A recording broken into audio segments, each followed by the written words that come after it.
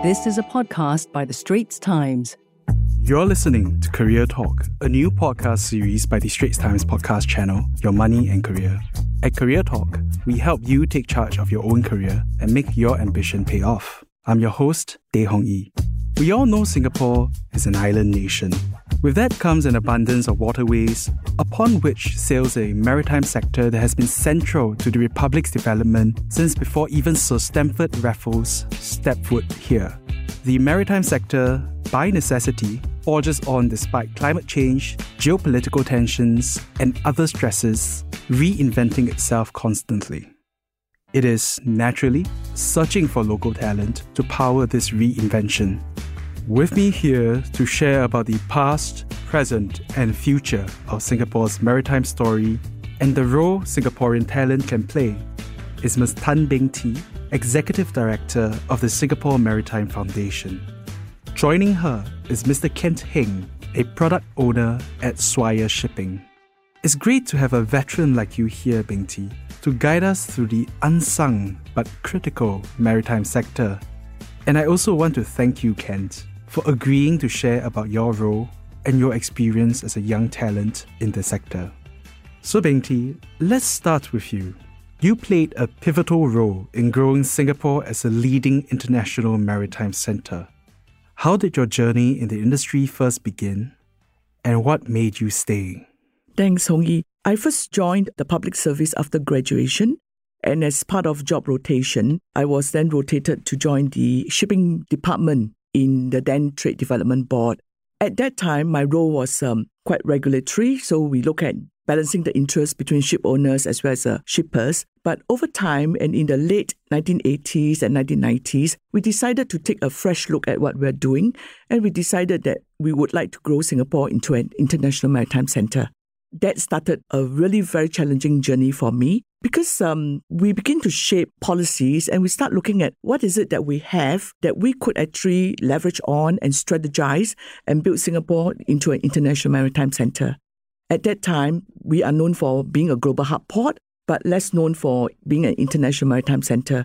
So we began this program of attracting ship owners and operators to Singapore. And today we've got more than 170 shipping groups that are based in Singapore. And I'm glad to also share that we have actually grown a maritime ecosystem in Singapore now that comprises the ports, the international shipping companies, the shipbrokers, the marine insurance, as classification societies, maritime lawyers, and a whole host and array of activities surrounding the maritime sector.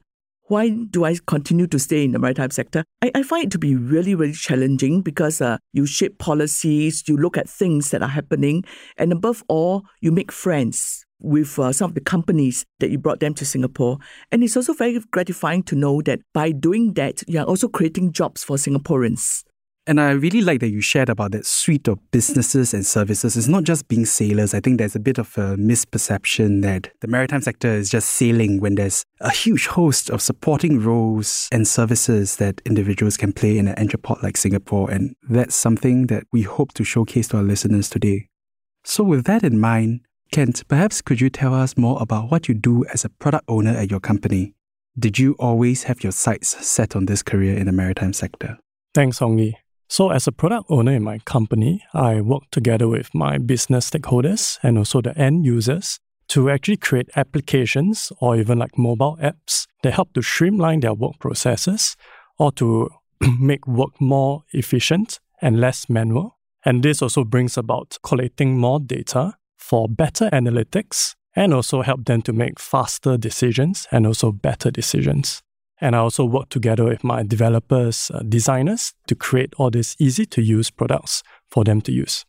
So I think a lot of people in shipping don't really come from shipping background.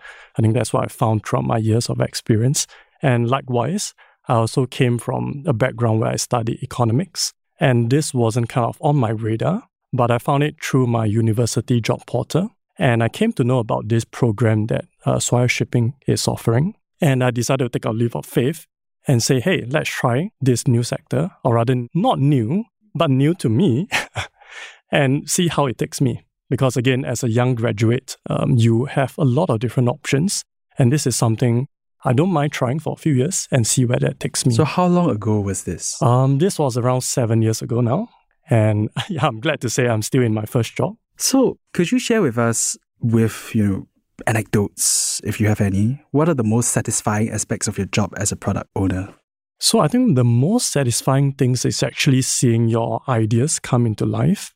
So I have had the opportunity of being able to travel around the world to actually speak to my end users who are actually colleagues in a company.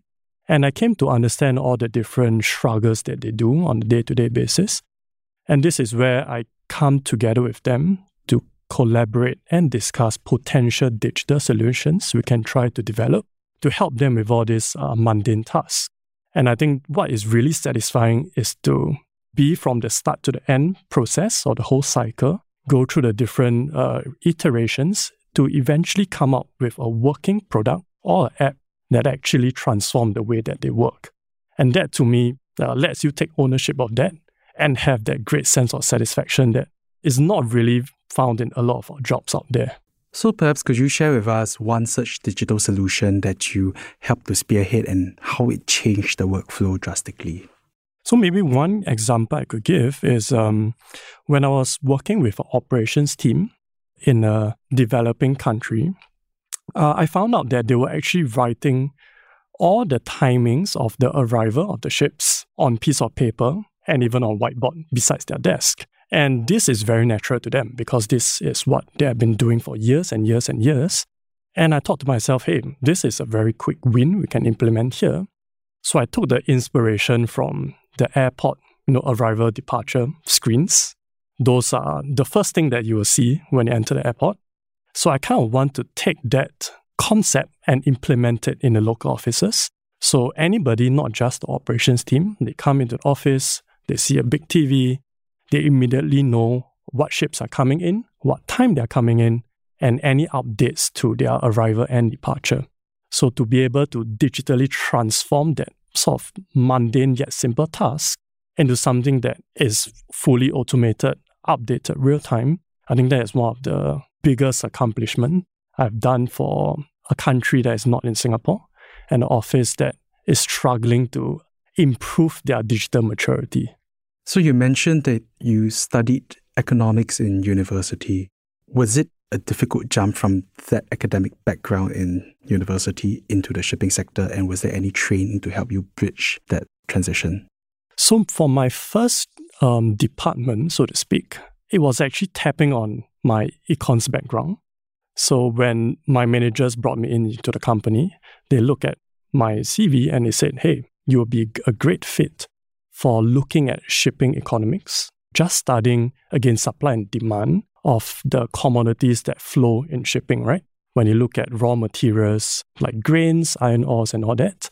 So I was able to tap on that kind of macroeconomic skills that I've learned and apply it into a real-world scenario such as this. So it wasn't too big of a challenge to transit into that.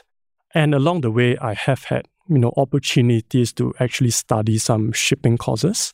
And that is also with the help and funding of MPA and other establishments such as that.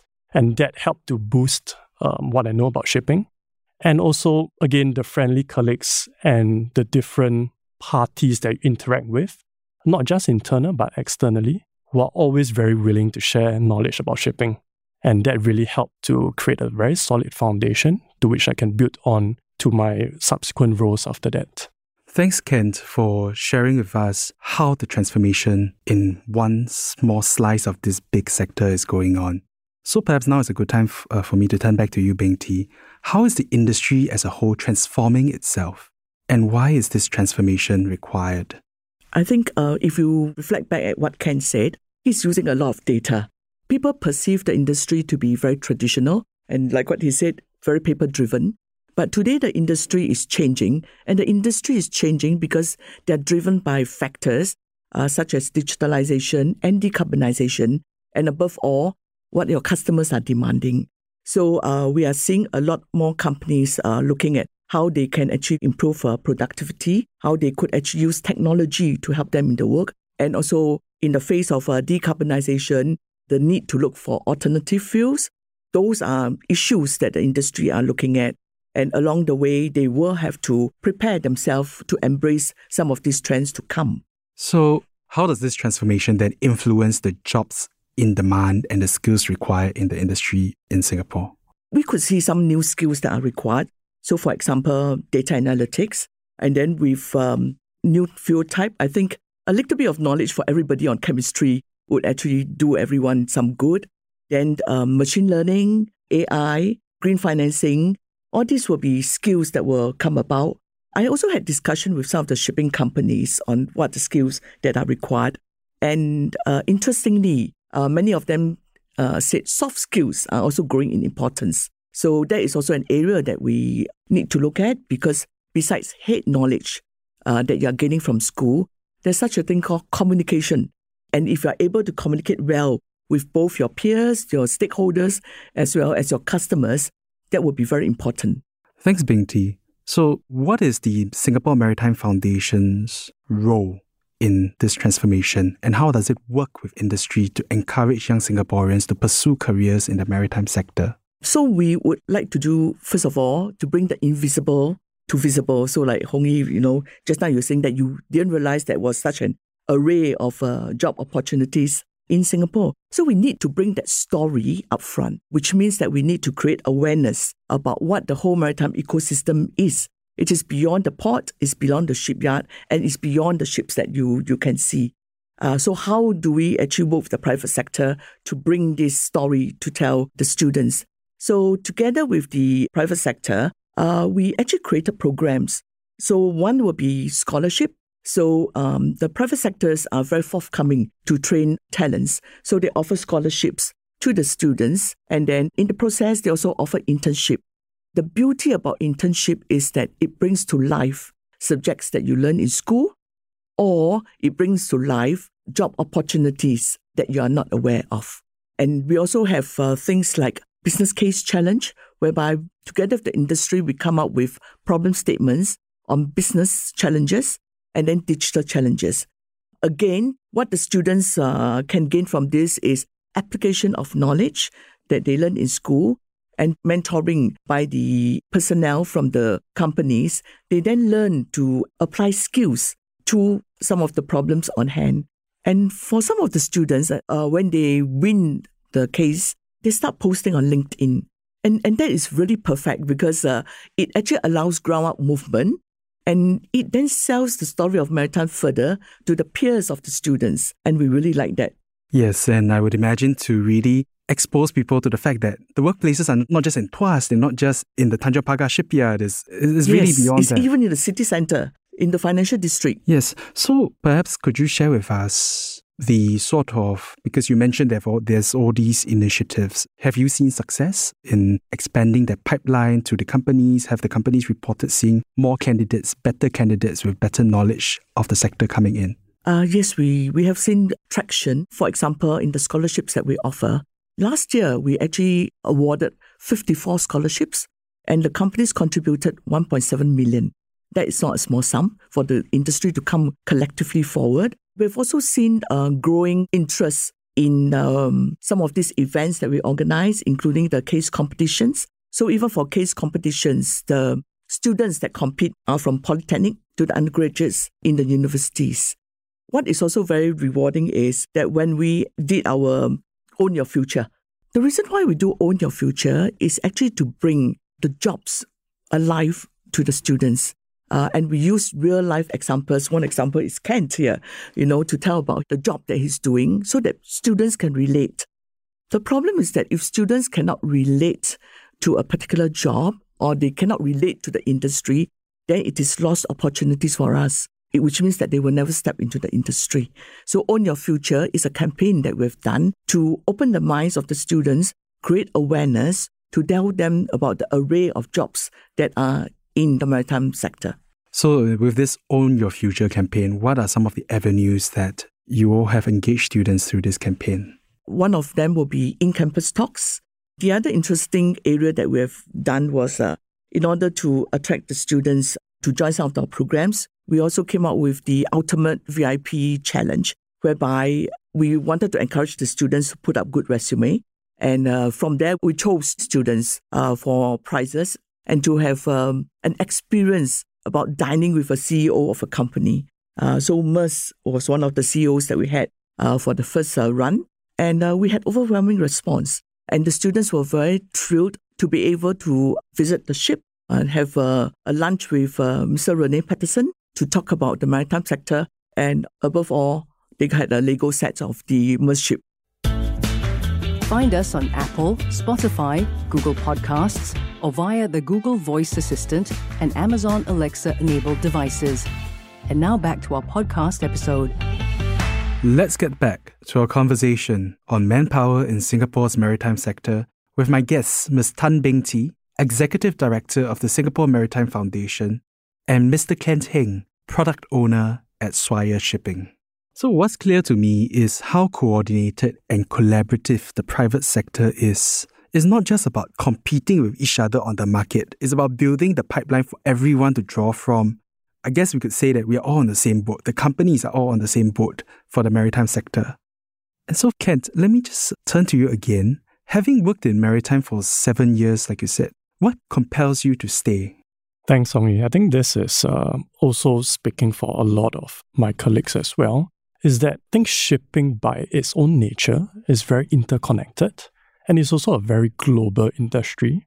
So what that means is that there are really a lot of different opportunities available, both internally in Singapore and also globally as well. So depending on your preference, there is really so many different roles you can try. Just to give a bit of example, so let's say you start off in a very operational track, and after a few years, you want to try something new. It is also very easy and natural for you to hop into another department. So let's say for commercial. And having that operational background actually puts you at a more competitive advantage because you know about constraints working with the ships. And that lets you maybe sell better and compete against other competitors out there in the market. And also that being said, I think just adding on to what Beng Tee also mentioned is that there is also a lot of opportunities given by SMF and MPA in terms of upskilling as well. So there are different funds that we can tap into to do more courses to improve ourselves. And the visibility on the different roles in different companies also help to that. And it's also very natural to pivot to different shipping companies. And given that Singapore is a global maritime hub, there are a lot of either HQs or regional office situated in Singapore. So there is really a lot of space you can move around within the industry. And I can safely say that you will never be bored in that sense. International exposure, traveling for work are the norm in this industry a lot more than other industries, I would imagine. So this is a question that goes to the both of you. You all can decide who wants to answer first. Are there any specific challenges or common misconceptions that the industry is currently facing to attract talent? And how is SMF addressing them? Or how are you addressing it in your personal capacity, Kent? And is conveying how the work of the maritime industry benefits Singapore at large something that is of particular challenge? I would say that there are two misconceptions that the public generally has. One is that it is a technical industry, so you must have technical knowledge in order to join the industry. But as Ken has said earlier, there are many types of companies in Singapore. So it can be a ship owner operator, it can be a ship manager, or it can be an insurance broker, or it can be a ship broker, or it can be a financier. So you do not really need to have technical knowledge per se to join the sector. In fact, Ken is a very good testimony. He's an econ student and he joined the maritime sector. So I wanted to, in a way, pass on the message that joining the maritime sector does not require a technical degree. There are opportunities in the maritime sector for other jobs. That's one. Second is about going to sea. People thought that by going to sea, that's it. You will be going to sea for life. But that is not true because from sea, you can transit to shore. So some of the captains and chief engineers, they can come back to shore should they decide to, at some point of their life cycle, they want to come back to shore. They can join the shipping companies at shore. So they can take the role of superintendents, or for some of the master mariners, the captains, they can even take another, say, a degree in law, and they can do arbitration, or they can join a law firm. So there are opportunities So I just, again, wanted to relay the fact that having a seagoing career doesn't mean that your career will always be at sea. There's always a transition to shore. And I would imagine the flip side of that is that just because you join the maritime sector doesn't mean you have to go to sea at all. That's right indeed. Are there any common misconceptions you've heard from peers, friends, and family? Yes, definitely. I think one of the most common one is that shipping is a very traditional and boring industry to be in, and people usually go after the shiny things, let's say like fintech, for example, and they feel like there isn't a lot of opportunities in shipping. But I beg to differ. I would say that in shipping, you have a lot of opportunities to actually, be at the forefront of new technologies. And we have seen an onsurge of different companies that are actually moving into this space where they look at adopting new technologies, be it green technology or be it like AI and so on. So there is a lot of demand for this kind of roles in the shipping industry. And you are at a very interesting space because you are potentially at the forefront, like I mentioned just now, and you can really have that sizable impact on the whole industry. Instead of, trying to compete in, let's say, fintech where there is already that maturity level. But in shipping, you really have a lot of flexibility to try your hands out and to grow in that space where people don't really thought that it was possible to, but it's actually very much necessary. First, could the both of you share about how would you communicate the importance and the benefits that the maritime sector has actually already brought to Singapore at large? Is it very difficult to convey that sort of benefits that it brings? I think maybe one good example would be during the pandemic. I think a lot of things that shipping eventually enables, the end product of shipping, it's actually, again, when you go back down to the root, it's a transport of goods. And what shipping has managed to, again, time and time again deliver is that non-stop flow of goods and cargo to the end users, which could be customers, consumers like us, right? During, pandemic, during wartime and whatever, all this still continues and people still get to enjoy, shopping, online shopping, eating all the different food that they have. And this is kind of the unseen benefit that shipping actually brings. And a lot of people don't really understand or appreciate that because, again, they do not understand the whole supply chain of, let's say, a farm-to-table concept, right? And this is really what shipping at its heart tries to do and is still doing after hundreds of years. I just want to add on to what Ken said. The issue is that because shipping is a B2B business, so people do not really see shipping as they would have seen an airline, because they travel, so they are able to associate with it. But the fact is that shipping is an industry that does not sleep. So we know that the port operate 24/7, 365. The shipping companies move the goods worldwide. So without shipping, your supermarket shelves during COVID will not be filled. And without shipping, you cannot bring goods from one end of the world to the other end. That shows really, the importance and the resilience of the industry. During COVID, air travel has to stop, but the ships move. And our port continue, to be a key transshipment port. So that is one part that I thought that maybe general public should appreciate shipping better. The other part, of course, will be the jobs that the shipping sector offers, that it is diverse, it is exciting. Depending on what you want, you could actually literally choose some roles in the various parts of the maritime sector. So again, this is one final question to the both of you. Then what are the tips you all have for listeners who listen to this and now they are keen to consider a career in maritime? Find out more about maritime. Come in with an open mind. The industry is global. It is an industry that offers overseas postings if you're interested. It is an industry that brings people together. So there are a lot of networking. There are a lot of networks. And it's an industry that you make long-lasting friends. I would say really just try to use whatever online resources that are available out there. I mean, there's a lot of good websites, initiatives, especially done by SMF, that you can actually find out more about what shipping is and how your skill sets, be it if you're a fresh grad or let's say you have a mid-career looking for a switch, how you can actually transfer those skills into shipping. Again, I think what Bing T mentioned earlier on is that there are so many aspects of shipping that doesn't have to stem from having a shipping background. You can be from the banking and the finance sector and just moving in and just doing, let's say, in-house finance stuff. And all this is possible as well. So I would say really just take a leap of faith and you'll be surprised at, the window of opportunities that's out there. And I think on that note, the time is right for us to wrap up this podcast. Just wanted to first thank Ms. Tan Bing Ti for showing us how we are actually all on the same boat and local talent has a huge role to contribute to Singapore's maritime sector.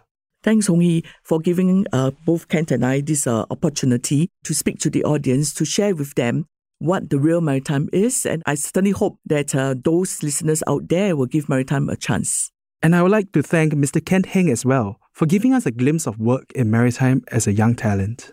Thanks, Hong Hee. Happy to share my experience. And I would, again, encourage people just to try it out. You never know what you'll find out. And it might be a good career switch. Well, that's a wrap for this 5th episode of Career Talk. I'm Tae Hong Yi. If you resonate with the points raised, do share this podcast episode with your friends and family. We'd love to hear from you about your experiences with the maritime sector and whether you'd work in it. You can also get more career and personal finance tips in the latest edition of ST's Head Start newsletter. We have all the links in our show notes. I'll be back on the second Monday of every month with Career Talk. Thanks for listening. That was a podcast by The Straits Times. Send your feedback to podcast@sph.com.sg. Find us on Apple, Spotify, Google Podcasts, or via the Google Voice Assistant and Amazon Alexa-enabled devices. For more podcasts by The Straits Times, The Business Times, and Money FM 89.3, you can also download the Audio by SPH app.